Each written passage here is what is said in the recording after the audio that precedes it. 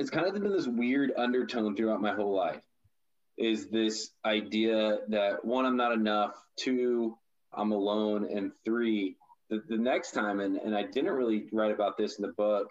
It's weird. This is going to be really funny that I really felt it, or I started thinking it, was I watched the Truman Show. It's an old movie. And the whole concept of the show is that he's in this like fake world and he never knows it. And everybody knows something that he doesn't. And so I just think a lot of my life had this undertone of like, hey, I just don't feel like I fit in. I feel like the kid at the party looking through the window, but he wasn't invited inside, and everybody's inside celebrating.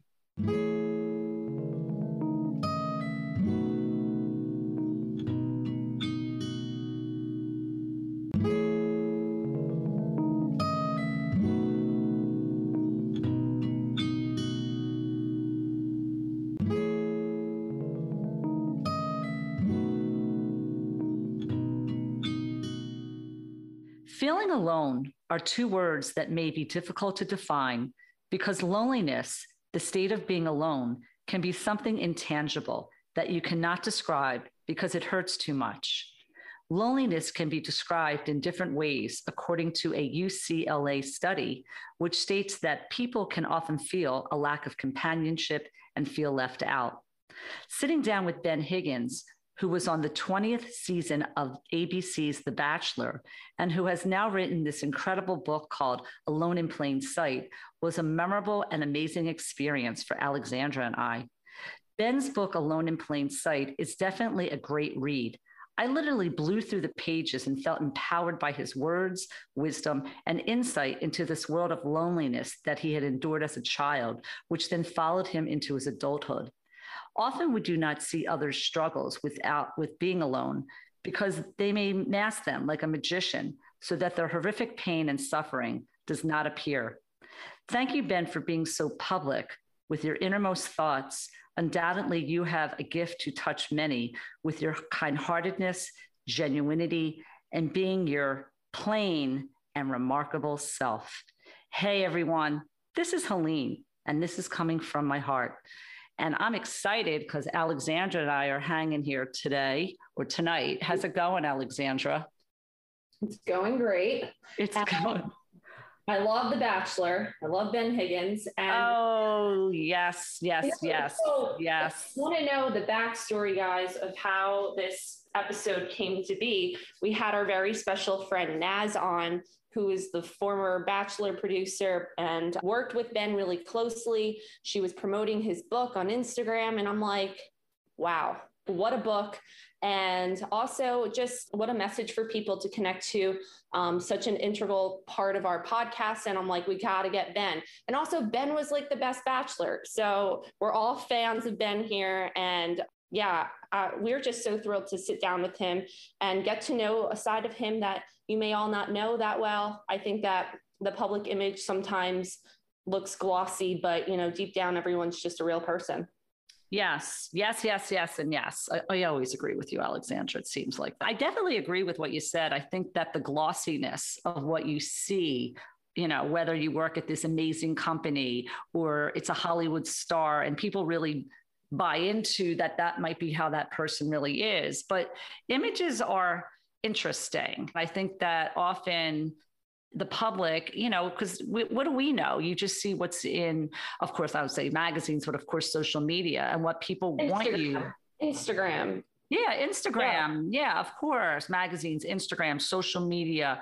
And often it's not like that. So what I mentioned in the beginning, as I was reading this intro about Ben, is that his genuinity. And I think he just wants people to realize that, hey, I had this situation, shall I say, of being alone. And again, as I mentioned, coming public or speaking so publicly, as he was talking about, as our Coming from the Heart listeners will hear shortly, the interview, it's a little bit raw. You're putting yourself out there. What do you think? Well, I think though, when you become famous, there's a lot that you can do with your platform. And I think being famous now is different because there's just many categories of it, whether you're like an influencer or you're famous on TikTok or different things, but it's what you use with your platform, and he wants to help people. And that's why we connect to him wanting to help people. I think that this past year has probably been the loneliest year, if not ever in, human history, because it's just so ironic how they're like, let's be connected, everyone, let's Zoom, everyone is so connected, or I'll use air quotes, connected, through technology. But, at the end of the day, you close your laptop, you hit end call or end FaceTime, and you're just with yourself in this past year.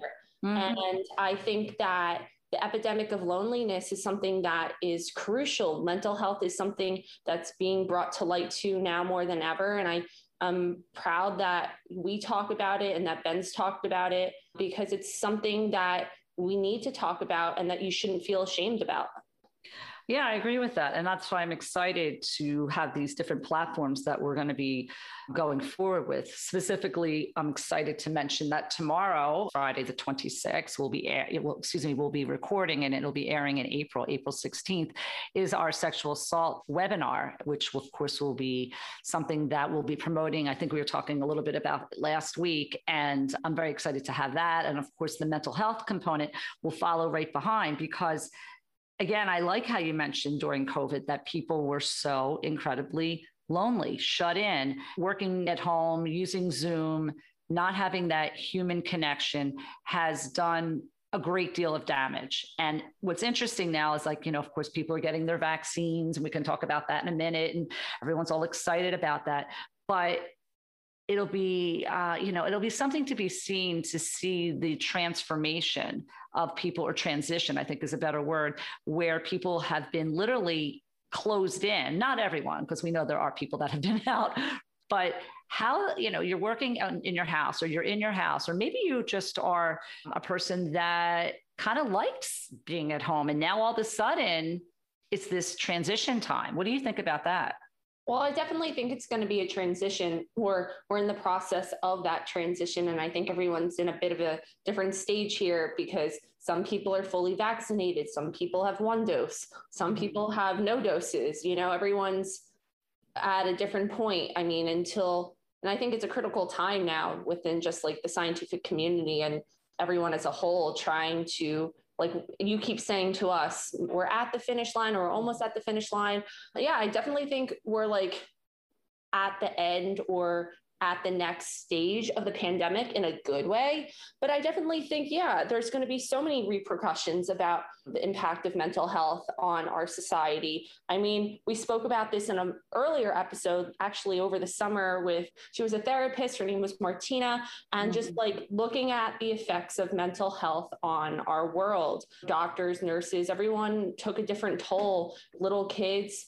It's Absolutely. definitely going to be, we all need to heal in different ways, but just know, especially, everything that's been talked about with Meghan Markle coming about her, talking about her story, about on the precipice of suicide and, being denied the help that she needs. Your mental health is really important. So, don't be afraid to talk about it. And sadly, if someone doesn't accept you in a way and is not open to wanting to talk about it, or is not receptive, don't feel shot down, because know that we're here for you, Ben's here for you, and there's other resources that you should never feel alone.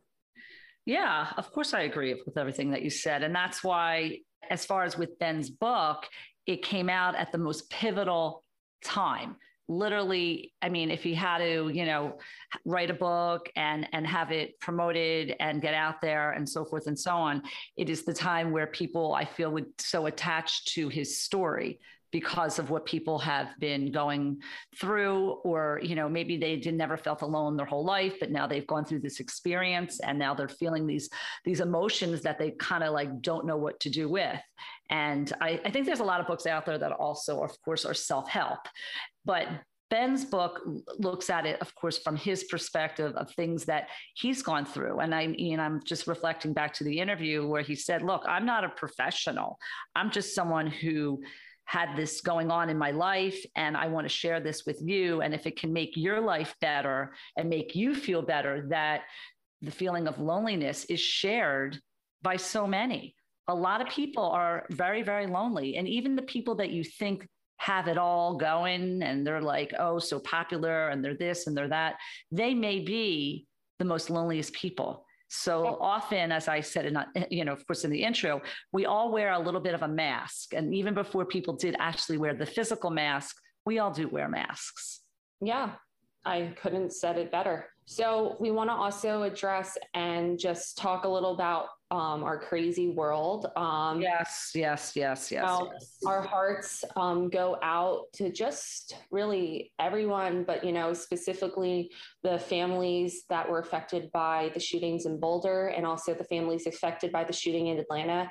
And I can't believe that I have to combine those two sentences into one. It's just... I don't know how you're feeling, but I just am speechless. And I watch a lot of CNN. I'll say that's what keeps me company besides my schoolwork and friends, is always having CNN in the background. And they just always are talking about how the fact that it's enough with the, oh, whatever strong, because you can put, like they were saying, you can put any city, hashtag whatever strong. We really, really need action right now. We need the government to step in, because besides the COVID pandemic, gun violence is not even an epidemic, it's a pandemic, because we shouldn't have to risk our lives. And so we're thinking about all of you, specifically in Atlanta and in Boulder, and just don't condemn any race or hatred against the Asian community, it's just, I might be sounding like I'm stumbling on my words. It's just because I'm just so heartbroken by the situation. Yeah, of course, I agree with that. And of course, guns and gun control. And I reflect back to when I was in grad world and I had students writing papers about, why do we have this violence here in the United States? And well, it's because of our Constitution. And the fact is the right to bear arms. And my God, that was how many years ago I was having these conversations, 5 years ago, 6 years ago. And here we are in 2021, once again, as you referenced very well, that this same narrative, this same story is going on. And, you hope for that, of course, in a new administration. And I believe, Biden is doing the best he can with COVID relief and the vaccinations. But clearly, I agree that guns and the gun control and the use of guns and the pandemic of guns is something that has been, and it seems to be a continuum of what it is. What I was thinking actually during the pandemic time is the fact that it's sort of this,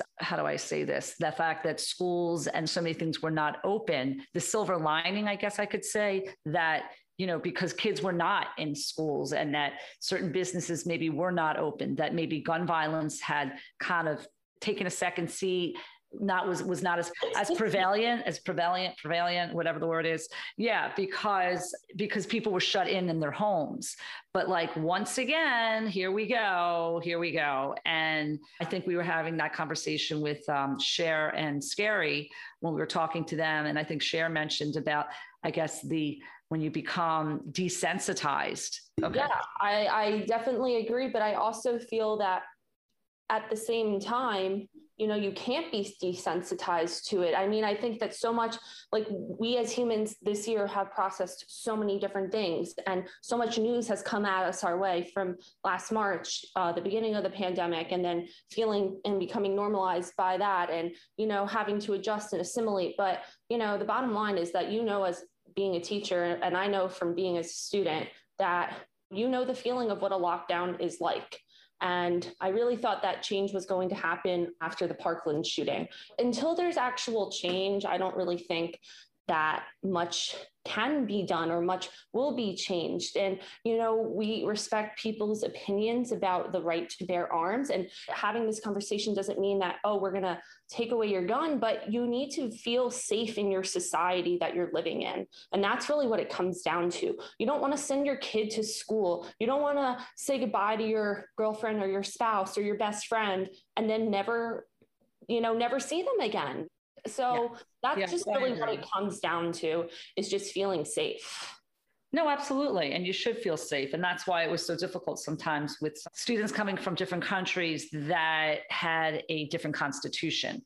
So, and a different type of a government, that they couldn't ever understand the violence of guns. They just didn't get it. They just didn't get it. So again, it's not a proud moment at all. And I'm hoping and praying that change will be on the way with this. So that's my take on this. What I also wanted to reflect upon, Alexandra, is the Asian communities, basically the racism against Asian communities. Yes. I mean, that's clearly the word that we can use is racism. And you know, and I know that my nearest and dearest, shall I say, friends are from many countries, including China and Korea and many places in the Orient, India, of course. I mean, look, I'll get the list out. There's many countries that I have friends because of what I did for so long. And it's extremely disturbing. And specifically when I was reaching out to my own community with texts and messages all week. And I was saying to so many of my friends, apologizing to them, saying, I'm so sorry. I can't believe this is happening. Please be safe. And so many of their comments were so humble, like, oh, Helene, we love you. Thank you so much for supporting us and so forth. It's disgusting. And it's always a group that's being targeted. And I clearly have just had enough. I just have had enough. Well, and I also think too that the racism that so many different groups have experienced, and not being of that group, we only can empathize and sympathize so much and what is going on in those conversations. And I'm sure that your friends are, discussing among their families and discussing among their friends, what do you do? How do you be safe? And it ties back to gun safety, should never feel like that. If someone in our society feels that they're not safe, we're not all safe. And so we, as the Coming from the Heart family and team, are devoted to trying to help in any way with gun violence. However anyone needs to be supported, we just want to be there for everyone. Mm-hmm. And what I'm thinking about when you're speaking is mental health, because clearly a person who does such a horrific crime, hideous crime, has some detachment of some sort. And it usually will go back, when they talk about the person who was the gunman. And unfortunately, a lot of times I think that they give that person too much press of who they are and so forth and so on, because clearly they are a killer and they don't deserve that at all, that claim, if you want to say, to fame, not really.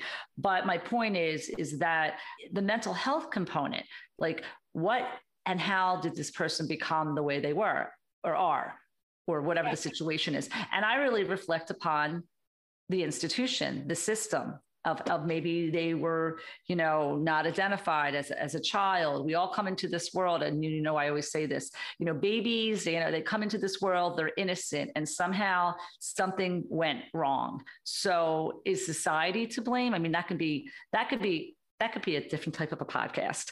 But my point is that the mental health component, which I'm so proud that we're going to be launching that shortly, has so many different facets, I think, that we can explore and talk about.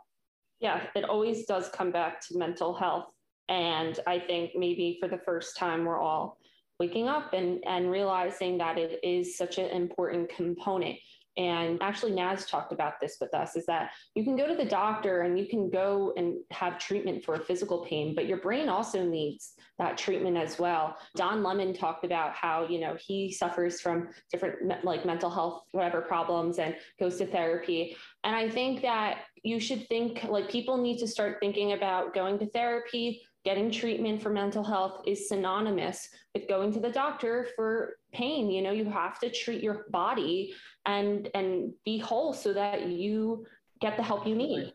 Well, mental health is your health. And I believe with the podcast, or excuse me, the episode I had with Robin from Living Well with Robin Stoloff, we talked a lot about that. Mental health is your health. And exactly what you said, Alexandra, you take care of a body part, you broke a leg, you're going to go get that leg fixed. You're going to, however, they're going to put it in a cast.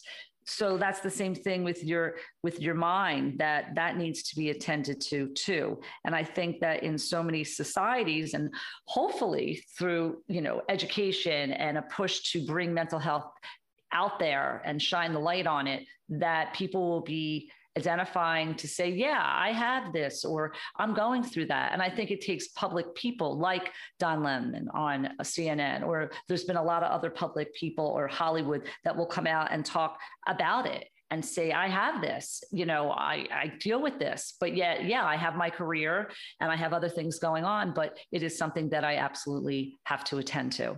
Like you say to me, Mom, I couldn't have said it better. Okay. Yeah, we're so excited to get into the episode with Ben. But before that, we just want to thank some of our partners. Thank you, Play Out Apparel. They're an all-inclusive, gender-equal company, so you shop your style, not your gender. Use code HEARTPODCAST when you check out, and 20% of the proceeds will be donated to Immigration Equality, which is the nation's leading LGBTQIA immigration's right organization. Also want to thank Greek Glasses for supporting Coming from the Heart. Use code ALBE40 for 40% off your order. All these links are in our episode description, and definitely go check them out. Please continue to subscribe, rate, and review. We love every heart, every like, every 5 stars, and we just appreciate you all and want to thank you and continue to listen every week. If you tag us in a post, we'll definitely repost, and we just appreciate all of you and always are there for you as you are there for us. So everybody knows what they need to do. Sit back, relax, and enjoy this conversation with Ben. Hi, Ben. Welcome. Thank you so much for coming on. This is the best. I am so pumped to talk to you two. I have a feeling this is going to be really fun. We're so pumped. We're so excited. So we're actually, my mom and I are in different places. As you know, we were talking about before we started. And as per Bachelor tradition, you handed out a lot of roses. And so we have a special surprise for you. We do. Here we go. And this is virtual roses. And this is virtual. So oh, guys, that's so special. So Ben, will you accept this rose? Of course I will accept that rose. And I would love to offer, since there's two of them back to you all just for having me. Thank you. Okay, here, Alexandra, here we go. Here's our virtual world. One for you, one for me. Thank you. So how are you doing? What's going on? Well, I'm doing well. It's been a weird few weeks, especially with the book. So you write this thing for 2 years, then it kind of goes into like the stage where nothing's happening. It's getting edited. It's getting like put in a book form. And then you go and promote it and you're talking about it like all day, every day. You have no clue who's buying it and who's not buying it, but it's out there and it's in the world and it's like exists. And then the other weird part is like, you talk about stuff, like I talked about things in the book I'd never really talked about publicly before. And now I'm talking about them all the time. So I'm doing really good. It's just kind of an emotionally weird season of life. Yeah. I can understand that. Yeah. I think it's brave though. You don't know who's connecting to what you told or how it's changing or impacting people. Mm-hmm. Oh yeah, definitely. You get some reviews, you get some messages, and those are always incredible. But I'm weary to read them because one negative could really hurt. And so like, I kind of have stayed away from them as much as I can. Mm-hmm. But yeah, you don't know. But I'm hoping people are at least reading it and getting something out of it. Well, yeah, that's what I started saying. Of course, Ben knows the book here. And what I would love, Ben, is I would love a signature somewhere on that. That would be awesome. That happen. Yeah, I would love that to make that happen. It's weird. We ordered it from Barnes & Noble, and then it never came. And then my husband actually down here at the shore found it at some random bookstore. I forgot the name of the bookstore. And he found it, and I was like, yes. So I'm a teacher, professor by nature. That was my world before podcasting. I taught grad school for international students for over 20 plus years. So I have my Ben notes, which Alexandra makes fun of me. And I pretty much know your life. Okay. And I know the life basically on the book, but that's just who I am. And that's what I'm about.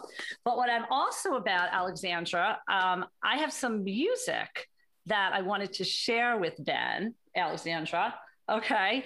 There's a Broadway show called Dear Evan Hansen. Are you familiar with Dear Evan Hansen? I've heard of it. I've never seen it, but I've heard of it. Well, you should definitely see this musical. And actually it's becoming a movie. So Alexandra, I see you smiling, and she's like more, just like here. She's like mortified. But okay, what I also have to tell you is that, based on the podcast and why we have our podcast, is that I was very much in a dark abyss a year and a half ago. I can't even imagine that I would even be having an opportunity to sit down and speak with you, yet alone even have a podcast, because I was in the blackest, deepest hole of my life.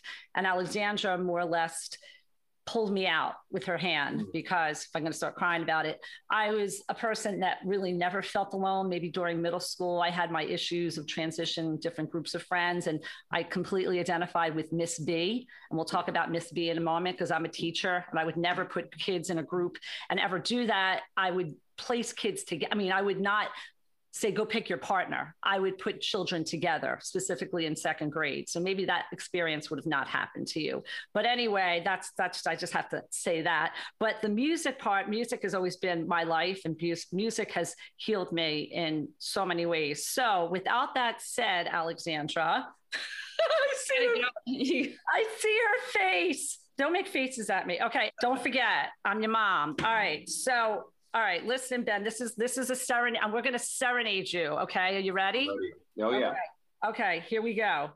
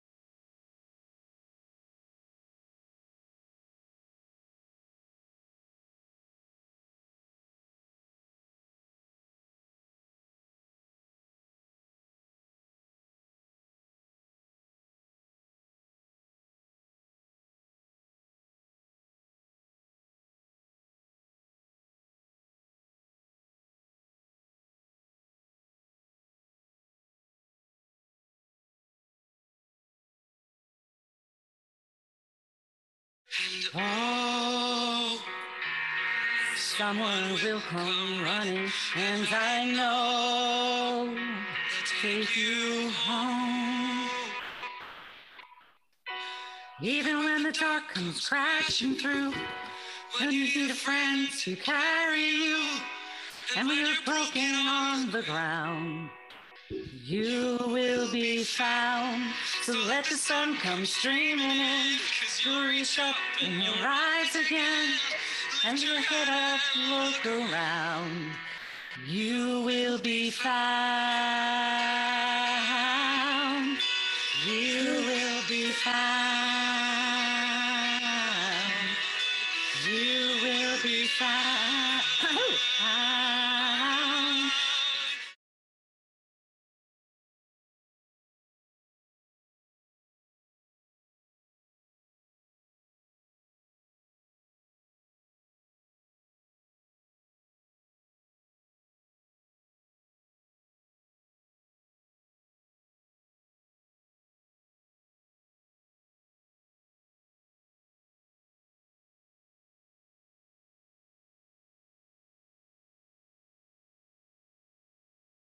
There's a place where we don't have to feel unknown. Every time that you call out, you're a little less alone.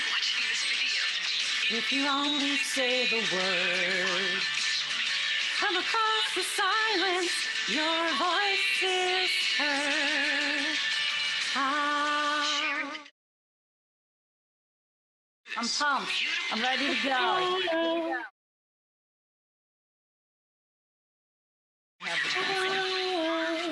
You're singing that melody. I hear you, Alexandra. I actually haven't sang in so long. Here we go.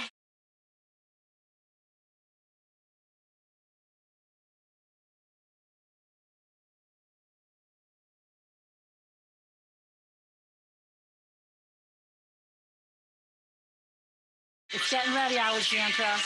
Get your voice ready. Woo!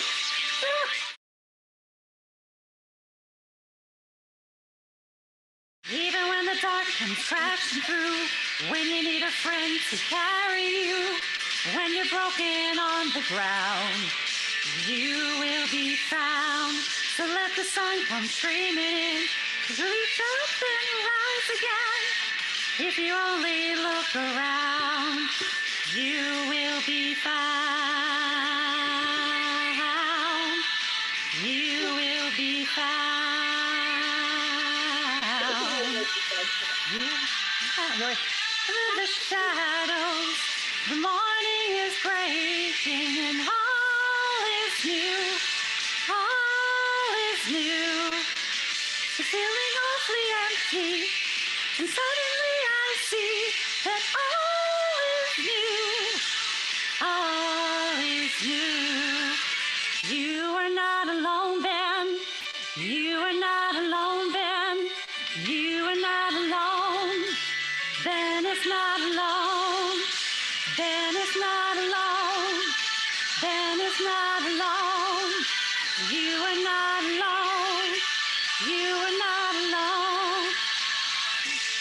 And when the sun comes shining through, and you need someone to carry you, and you're broken all around, you will be found. Okay, there we go. I've never heard that song.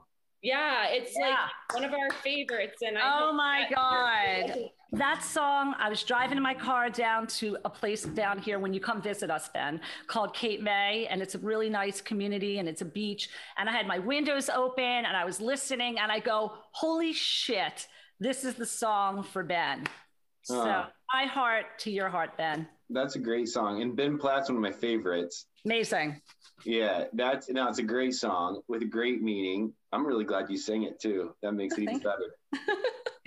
Well, thank you. Anyway, I said back to the chat. Back to the podcast. Anyway, well, that's how I feel. And I feel like, you know what, that musical was obviously so defining, of course, about with your book, is that validating people for not feeling alone. Because quite frankly, I don't know if you know, the theme of the show is that the guy, Connor, commits suicide. Yeah. And Dear Evan Hansen is his friend. So yeah, pretty deep. But really the essence is not to feel alone. And I mean, isn't that just a great message that we could just like reign over each other at all times? Is that not even that like you don't feel alone, but like that you aren't alone.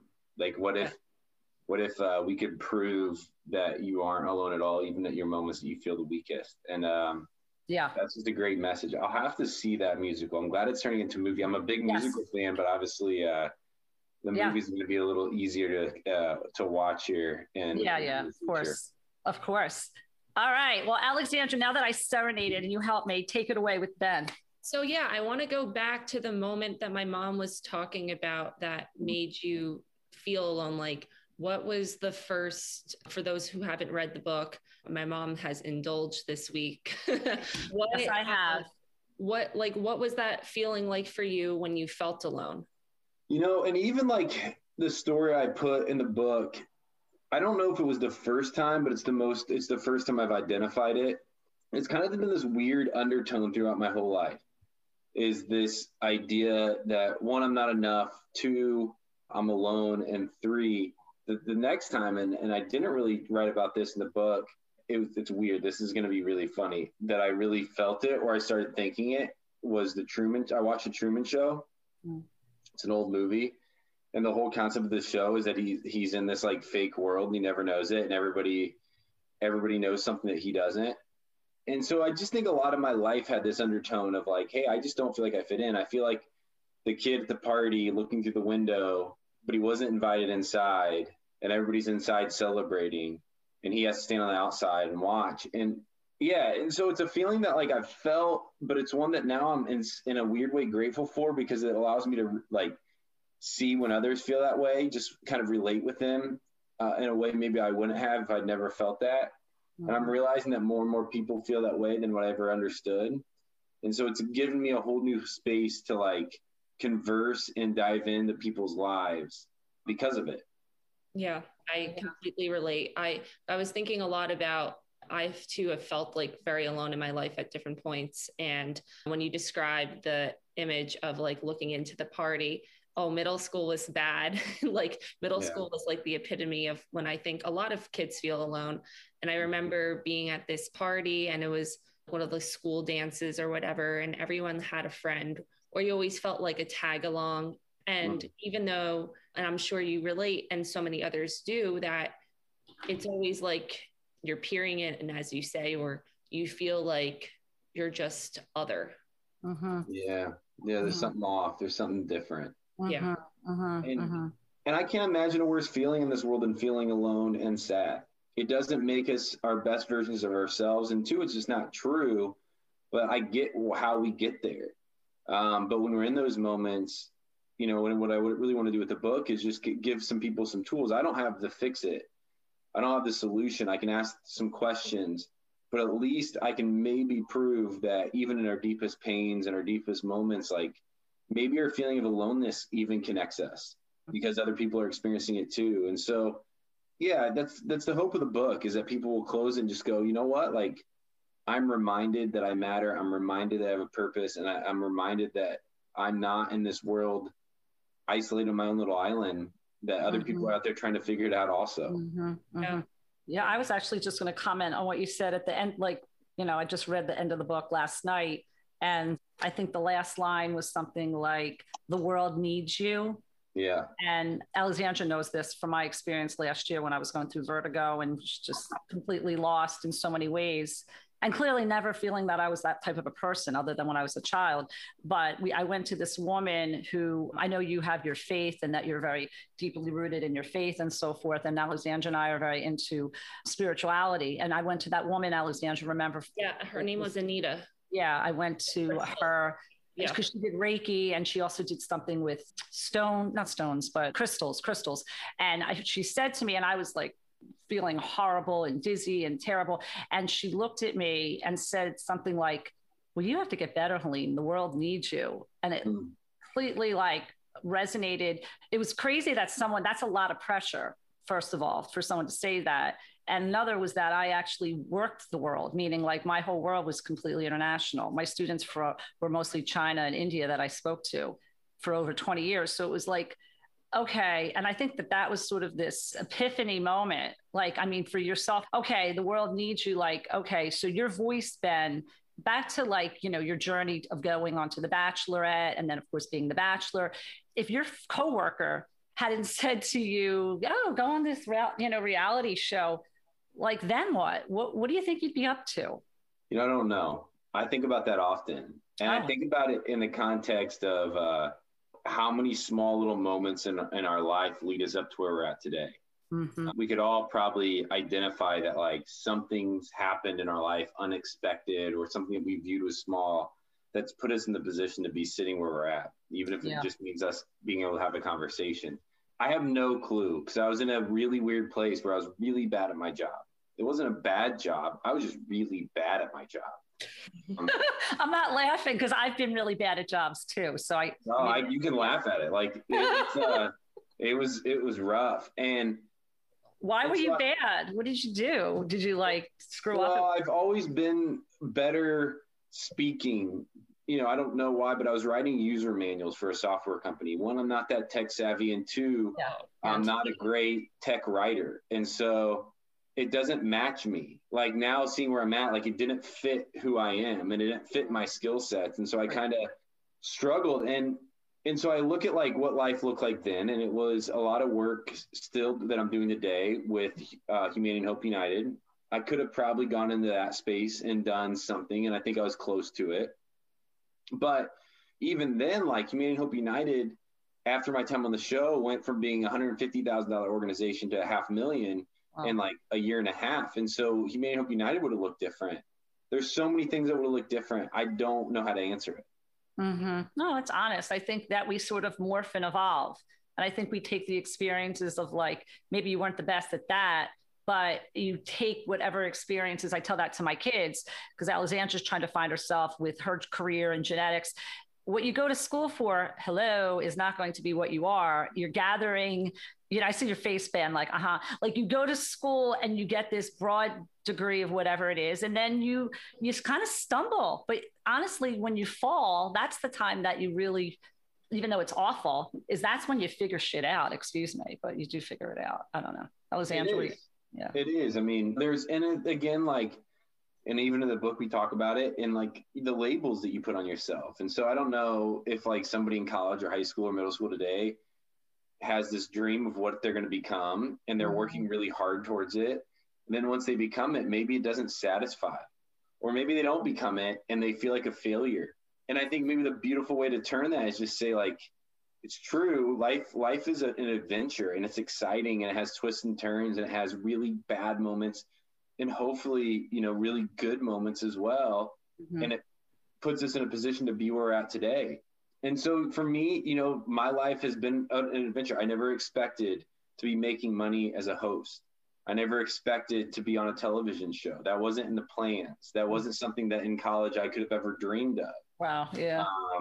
But now here's where I sit, and I got to believe in 5 years, I could probably have this same interview with you guys and sit down and say, I never would have thought that 5 years ago I'd be where I'm at now. Maybe, maybe it's kids, maybe it's a new job, maybe it's a new location. I don't know what that's going to look like, but it's exciting, but it's not going to look the way we planned. No. But it's beautiful. It's beautiful. Yeah, it's amazing. Yeah. Go ahead, Alexandra. I was just thinking about your job, and I'm in a coding class right now, so I understand your pain right now. You get it. Yeah. So I was writing user manuals for the code that we were writing. And that's not a good resume builder to then be on a podcast. Like that doesn't like set you up to host a show. Like nothing that I did in the past really prepped me for what I'm doing now. And I think that also shows that, I wasn't the right job, but I didn't know what else to do. Yeah. It's crazy. So before going on The Bachelor, were you more of an introvert person? Like if the world was pre-Bachelor and then post-Bachelor, did you change? Like what type of person were you? I changed a ton. I've always been an introvert, always, and a pretty strong introvert, but I've always desired to have a seat at the table. Like I don't want to be isolated. I like people enough, and I think I have a big enough ego to say I want to be involved. But I also know that like socially it exhausts me. It's just tiring. It's not like I don't like it, it just exhausts me. Like I only have so much up here to socialize with before I shut down. And it's happened every time. And I've learned to actually appreciate it about myself and start to like build my life around that. But during the show was really one of the first times I was forced to get uncomfortable because you're always on. You're always talking. You're always social. The only entertainment you have is to listen to other people's stories. And then most of the people there didn't believe the same things I believe. They had incredibly different jobs than I'd ever had. They had crazy life experiences, the loss of spouses, the loss of family members, parents, divorce. Like these are things I never had like gone through yet and processed in my life. So I was able to sit with these people and hear their stories, and it like invigorated me. Like it got me energy. It made me feel like I mattered as I heard about their stories and cared about their stories. And so that was one thing that really I grew from on the show, was just being forced to get uncomfortable and forced to socialize, because it'd been a lot easier. It's a lot more comfortable for me is to hang out by myself and never see a human. Interesting. No, I think it's innate. I think you're born with that, and that's just what it is. And then people sometimes have this very public image of what people think you are. And that's, of course, when people see you initially, of course, if they had watched The Bachelor, they would attach themselves to that. But, obviously you have a lot more going on than that as a person and what you're interested in. And what I'm thinking too is, of course, I think in the book you said, I think you said like, who are you? Like, who are you, Ben? We all think about how you define yourself with labels. Yeah, well, and there's an important caveat there. One of the ways to answer that is when you're at your healthiest. I've encouraged everybody to write down some things of who they know they are. I am a strong man. I would say I am loved by God. I am loved by my friends. I am loved by my family. I am somebody that enjoys to be a part of other people's stories. I'm somebody that, and like, I'll write this stuff down and then repeat it to yourself, because it's really easy to start slipping and start to put new messages in your head. But it's something that in all circles, no matter what your belief system, is a really powerful thing to kind of train your brain and your neurons to like start to click on these positive things about yourself. Because ultimately, like, we want people at their healthiest. And now I have still many days, many moments where I'm at my weakest and my worst.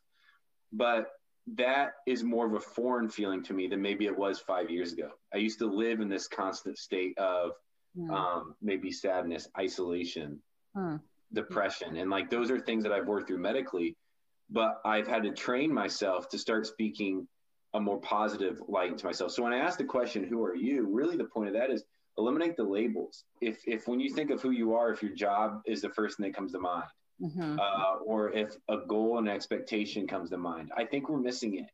I think really what we need to do is when we ask the question, who are you, to start digging deep within yourself. Like, who are you? Who do you see yourself as? And if your thought on that is the first thing, is when you ask yourself the question, who am I? And your first thoughts are ones that are like, I'm stupid, or I'm mean, or whatever that is, I still encourage you to write that down. But then can you start to change that narrative? Like, can you start to identify why you feel that way about yourself? And start to identify some things that aren't true about that and start to change the way you think. Because I think if you would ask me 6 years ago, who am I would have wrote down some really negative things. And now today, I don't think I would. Yeah, I like that. I think that really, I think it brings it home to a lot of, our Coming from the Heart listeners out there, that depending upon where you are in Alexandra, where you are at in your life is like, you think in your 20s, like, oh my God, like it's, everything is either horrible or I'm trying to get through stuff. And then you look back in your 30s and, I think it's all relevant of what you're experiencing at the moment. Yeah, definitely. Definitely. Yeah. I mean, today, I'm going to be turning 32 here in a few weeks. And happy birthday. Happy birthday. Well, my mom's birthday was the 24th. I lost my mom 7 years ago. Actually, I'm in the house that she's in now. And I feel like, honestly, Alexandra, I think my mom, we were very spiritual. My mom was spiritual. My mom, I think, brought you on to this podcast. Seriously, she has her magical ways, because it's weird, because your birthday is the 23rd. Naz, who we spoke to, which we'll mention. Hey, Naz, we love her. We had a really, really great conversation with her. She's the 24th too. So I don't know. I believe like something's happening there. Happy almost birthday. Thank you. Yeah, cool. I want to go back though briefly, because I like that you started to create like a mantra for yourself, or at least even when you didn't believe it, you made yourself believe it until it, you thought it. What was your mental health journey like going on The Bachelor? Was that really difficult for you? Yes, but it's interesting when you're on the show. I mean, again, you have no distractions. And so you spend a lot of time doing some self-reflection. And I mean, if you want to, you can take that time to do a lot of introspection. And for me, I think because I was such in a low place, I was desiring a break to be able to like dive within myself, because I was distracting it and I was numbing it with anything I could. But when you're on the show, you can't. And so I'd actually say that my mental health journey got better by being on the show. I don't know if everybody could claim that, but for me personally, that's what happened. And a lot of it came down to, there's a moment on the show where a producer came up to me and goes, I don't like you, Ben. It's like, what do you mean? And he's like, I don't like you because I don't know you. You say the right thing at the right moment. You don't say anything when the moment gets difficult. You hide in a corner.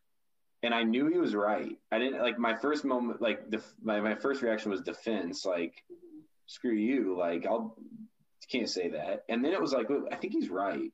And I think he's actually saying this because he's on to something.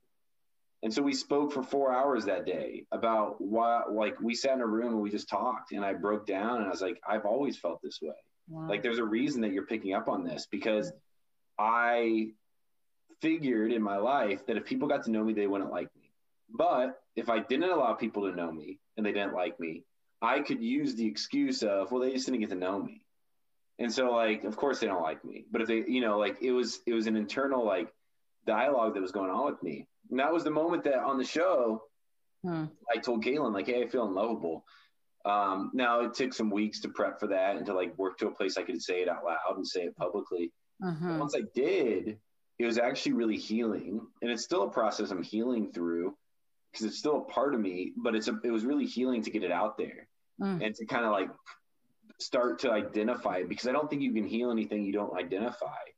And I identified it, and then I could start to heal. Wow. I remember when you came out and said what you said on national television there. Of course, Alessandra and I were watching together, and we were like, oh my God. And then, of course, I think you mentioned the book and the press and whatever I've read is that, you know, she didn't choose you, and you were like, oh, well, here we go. You know, I wasn't chosen and I was sent home. And then you got the call. Oh, yeah. Would you like to be the Bachelor? Did that just completely wig you out? Were you like, oh my God, did you see it coming at all? I saw it coming because a week after I got off the show, one of the producers had just like, we were talking, like you talked to a lot of them afterwards, and they're like, would you ever be the Bachelor? And I was like, well, that's weird. I was like, do you even think there's like, is that even a thing? Like, and they like, I think you're going to be the Bachelor. And that's when I was like, So I started like processing through that. And it wasn't for the other month or so later that they called and actually asked. Wow. And even then you don't really believe it, because it's like, well, this is just going to like, you hear the stories of people getting asked, going to signing a contract and they don't get picked or whatever. And I was like, I was taking it very slow.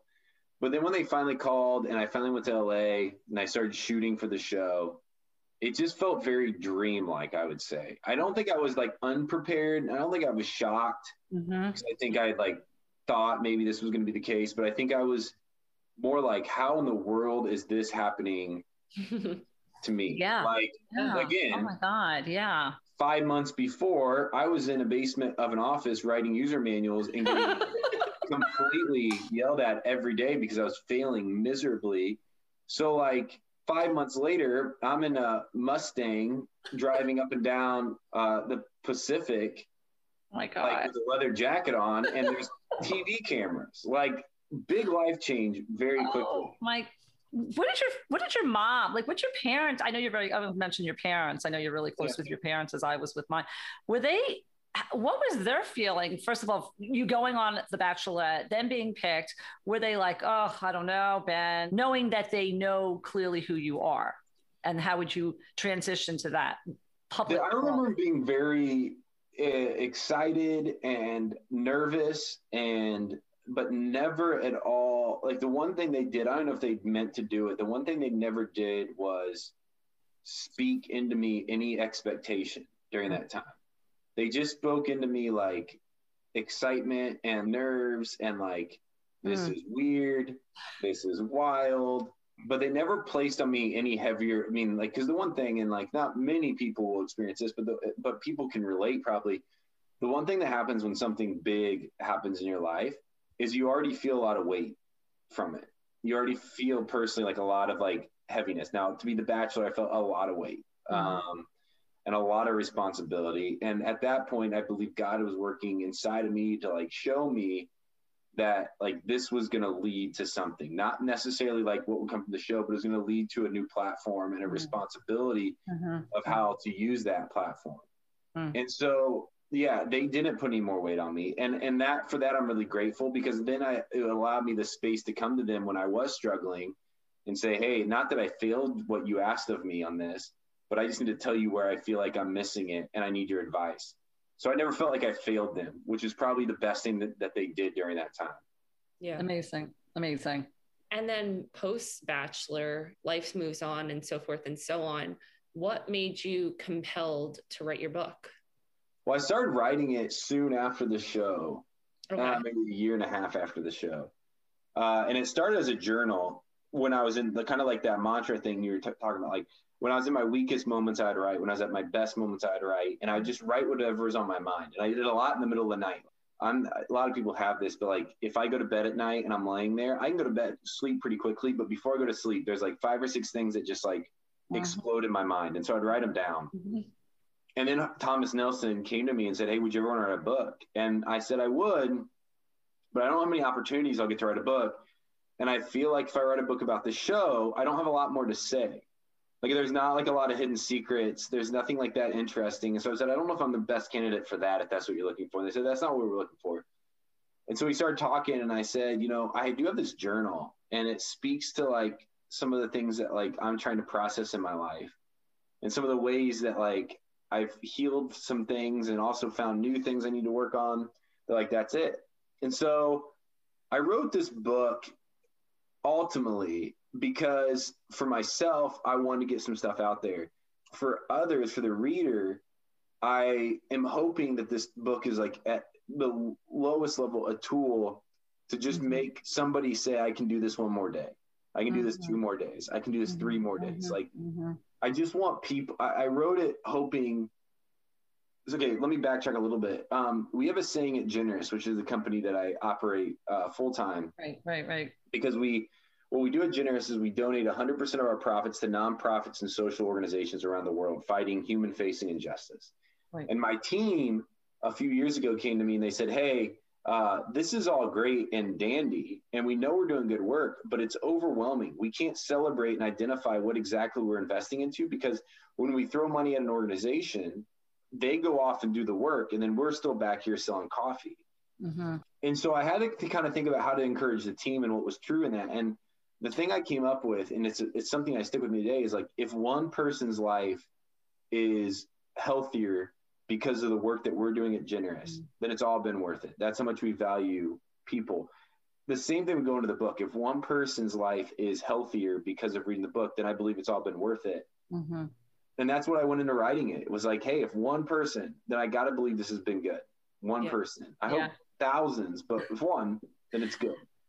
I know Alexandra's just going to like nod her head. That's what I said about this podcast, because I said the same thing. If I can touch one person out there and share my journey of where I was, which was completely excessively dark, then I'm validated. And that's really the essence of the podcast, is to never feel alone, to feel validated, and hoping to take this podcast, both of us, global, and reach communities and people out there that necessarily couldn't or didn't know who we were, who we are, that they know they have a family that they can connect to with various topics and stuff like that. But I also want to move on to talk about, you talked about Generous and the coffee and the different things that you do. I know, of course, Honduras and all the charities. You definitely are this person, I think, which is pretty amazing, that you've taken your platform of being on The Bachelor and leveraged it into so many philanthropic, nonprofit, wonderful stuff.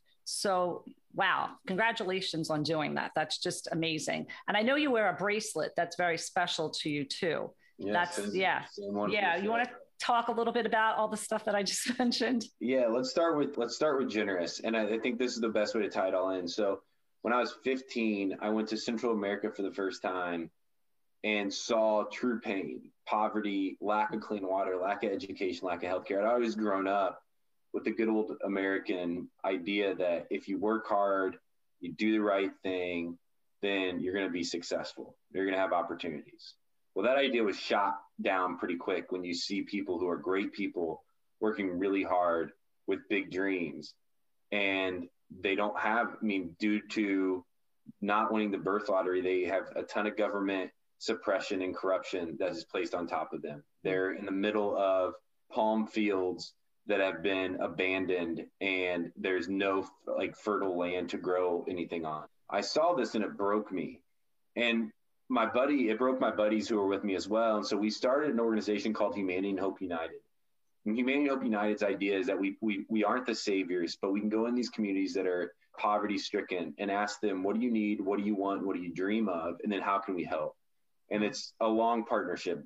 All of our communities will be 10+ year partnerships where we'll just sit beside them and work with them to help them accomplish the things that they're going after. Well, that was going really well. As I mentioned, fundraising went really a lot better after the time of the show. I promoted this organization. It's one that's near and dear to my heart. But I know, and my buddies know, that I'm not going to be the Bachelor forever, that Instagram probably won't be around forever. And so we can't rely on that. And so we wanted to come up with a sustainable fundraising method. And that was where Generous came in. So we created a company called Generous International. Generous is a for-profit company, but the owners of it, we've all signed off in the operating agreement that we won't take any of the profits from the value of the company or from the sale of a product. So as a result, we donate 100% of our profits to nonprofits and social causes around the world. that's what I do now full time. So my job is with Generous. We sell coffee. So if you're listening and you drink coffee, please go to generouscoffee.com. Yeah, I love that. You can buy it online. We're an e-commerce store. Well, that's gone really well. We're 3 years in, or 4 years in now to operating. But to backtrack, one of the things that we sell at the Generous website, and another friend of ours does these bracelets. And these bracelets, every time you buy one, it goes for a week of clean water in the Central African Republic. And I was doing my package for The Bachelor in Worcester, Indiana. So like before the show starts, you do like a little background package. And I was walking downtown, and this business, Mud Love, is downtown. Yeah. And the owner of it came out and he's like, hey, don't want anything out of this. Just want to give you this bracelet to remind you of home. And it says hope on it. And I wore it throughout the show, and I've worn it since, because it's just a good reminder of not only where I come from, where I've been, but like it reminds me to stay in believing that hope still wins. So those are those two big things. I do on Wednesday nights right now, do a Hope Still Wins Now live show, which is really incredible. I hopefully turn it into a podcast soon, where I interview people in my life that are incredible thinkers and just ask them, do they believe hope still wins? And if so, why? And if not, why not? Oh, wow. Yeah. So yeah, it's been fun. And I really appreciate you saying like kudos and like give me credit for that. But really, like, one, it comes from like my faith. I believe that I am called to love others and love God. And the second is, selfishly, there's a lot more joy in my life when I'm involving myself in the stories of others and when it's not about me. It's a lot less pressure. It makes a lot more sense. It's a lot more sustainable. And so selfishly, I do it because I can't carry the weight of being like, I won't be relevant forever. I won't be somebody that people recognize forever. In 100 years, when I'm long gone, I hope that people remember me for like the things I was involved in, or maybe not even remember me, but just see the things that I helped and say that's a good thing, than remembering me from being on a show. Yeah. That's beautiful. Yeah. Really, really nice. Yeah. I watched the other night in prep for talking to you.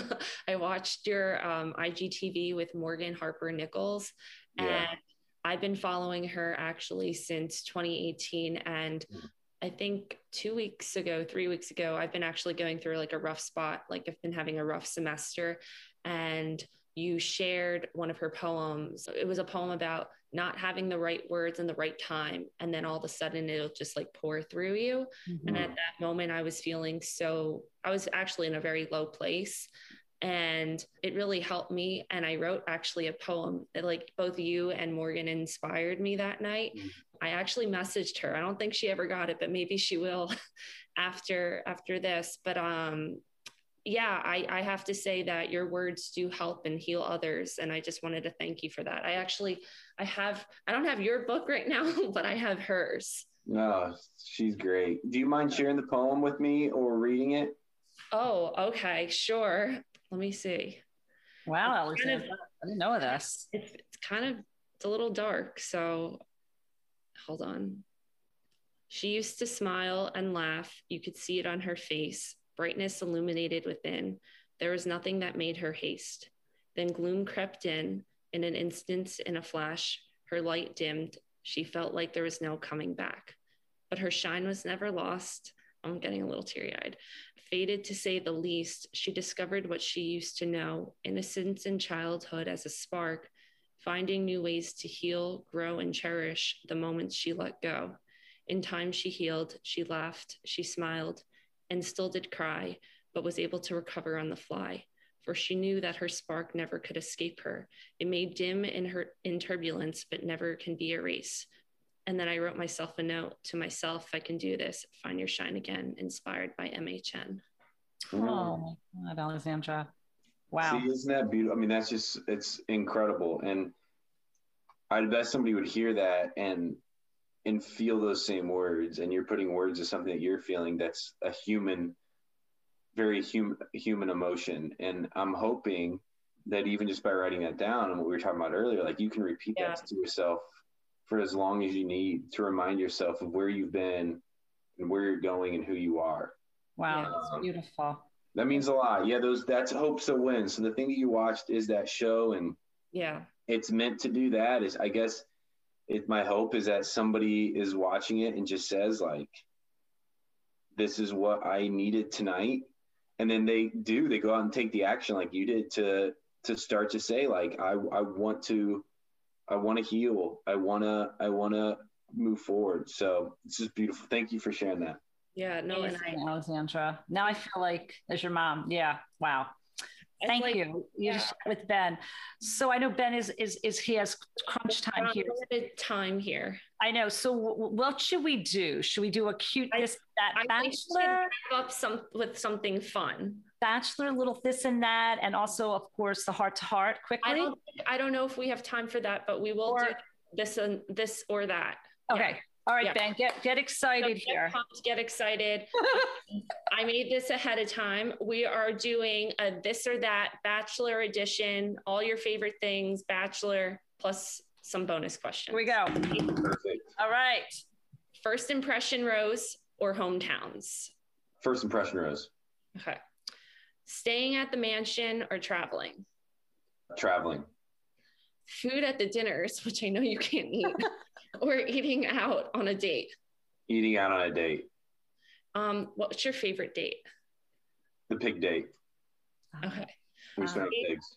Who is your favorite like contestant on the show? As Bachelor? Like on my season? On your season, yeah.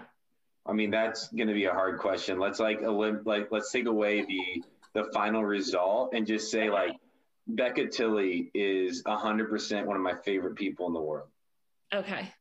And would you rather be the Bachelor or a participant as like, you know, when you were on the Bachelorette? The Bachelor. Yeah. I have a little pride. And who's your favorite Bachelor couple currently?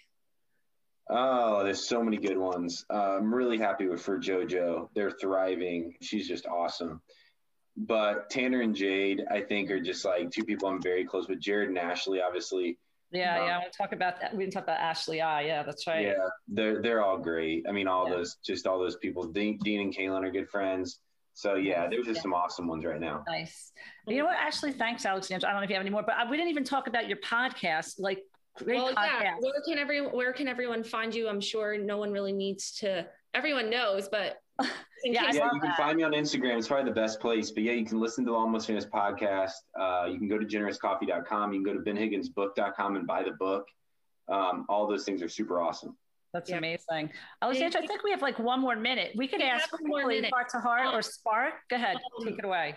We have one more minute. We always ask everyone, heart to heart is our segment. What's an introspective moment or something that's changed you or impacted you in some way? I mean, I'd have to say like my first trip to Central America. You know, I talk about that in my book, and I also talk about like the moment that like I have an interview with Annie in my book, and she was 22 and she had 3 weeks left to live, and she knew, and she gave us some time to talk to me. It's anytime you kind of have a moment where like life's a lot of fun a lot of times and it's enjoyable, and then all of a sudden like life takes a break and you realize just how fragile it is. Those are the moments that always give me perspective and make me dig deep within myself to ask like, what am I doing? Am I doing anything helpful? And am I on the right track? Yeah. Wow. Awesome. Well, thank you so much, Ben. You've been amazing. Oh my God. It's been a pleasure to get to know you. It's been so nice visiting with you. And Ben, you definitely say you have our hearts. So heart to you. You definitely will throw you a hug and a kiss and say, thank you so much. And I hope that you come back and chat with us. I hope it's not just 5 years later. I hope it's sooner than 5 years. Hey, if you're doing this in 5 years, I will be back and I'll be back between then too. I would love that. This is awesome. I really love that you guys are doing this together. Thank you for having me. We'll talk soon. All right. Bye. Thank you. Have a nice day.